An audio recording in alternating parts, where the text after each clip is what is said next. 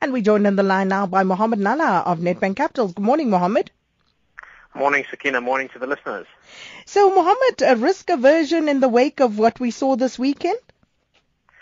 Yeah, I think in fact, absolutely horrible in terms of what we've seen this weekend. I mean, words just can't describe it. But, you know, the market sentiment had actually been a bit softer even prior to the news of the terror attacks in Paris. I mean, we had the market reacting in an adverse manner towards commentary from the Fed Fed speakers late last week. That had markets distinctly on the back foot. And then literally, I do think that these Paris attacks just exacerbate a problem in terms of a market that was already skittish, but it's basically, I guess, the straw that breaks the camel's back. We saw that rand push to yet another record low on the back of some of that risk aversion, but also we're seeing it filter through from the U.S. close into the Asian open this morning. And undoubtedly, I think that risk aversion will certainly continue for at least today's trading session, if not a little while longer. And then also just looking at the other things that we are seeing, the rand and the impact of all of this on the rand. Yeah, I mean, if we have a look at that rand, the rand unfortunately has been a bit on the back foot.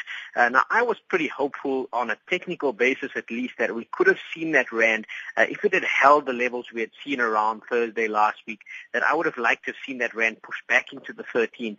Unfortunately, that 14 rand figure, the round figure on the rand, has proved to be a bit of a psychological boundary, and that rand on this bout of risk aversion is certainly looking distinctly quite weak. It pushes to yet another record low. And the bad news for me, Sakina, is that, you know, this obviously will weigh quite heavily in terms of the Reserve Bank's deliberations this week. We do have the market with their eyes on the SARB decision on Thursday.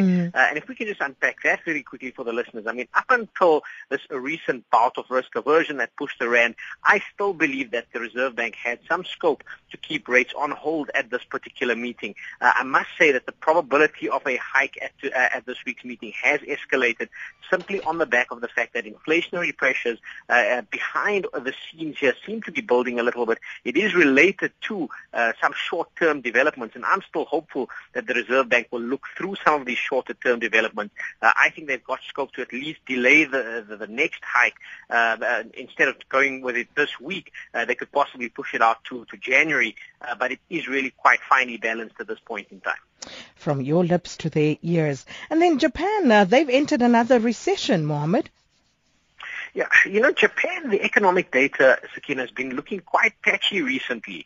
And I don't think it's a surprise to most people in the market that they've actually gone into this recession. If you have a look at the consensus expectation in terms of where they were expecting third quarter growth, they were expecting it to move into negative territory. So that coming through, it's falling at an annualized rate of just shy of 1%. And this is significantly worse.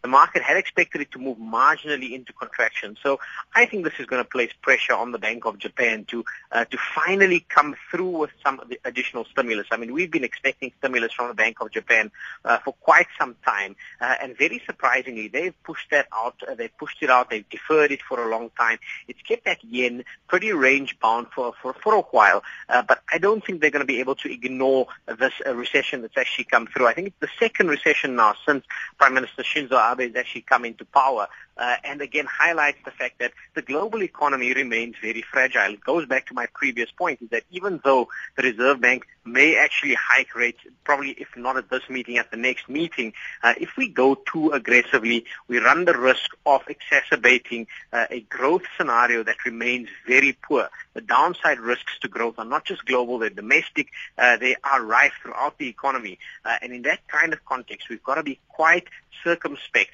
in terms of providing very contractionary policy moves. So again, maybe I'm talking my book there, Sakina. I'm trying to actually just make the point that globally we're not in a happy space, and this bout of risk aversion is causing a lot of noise in the shorter term.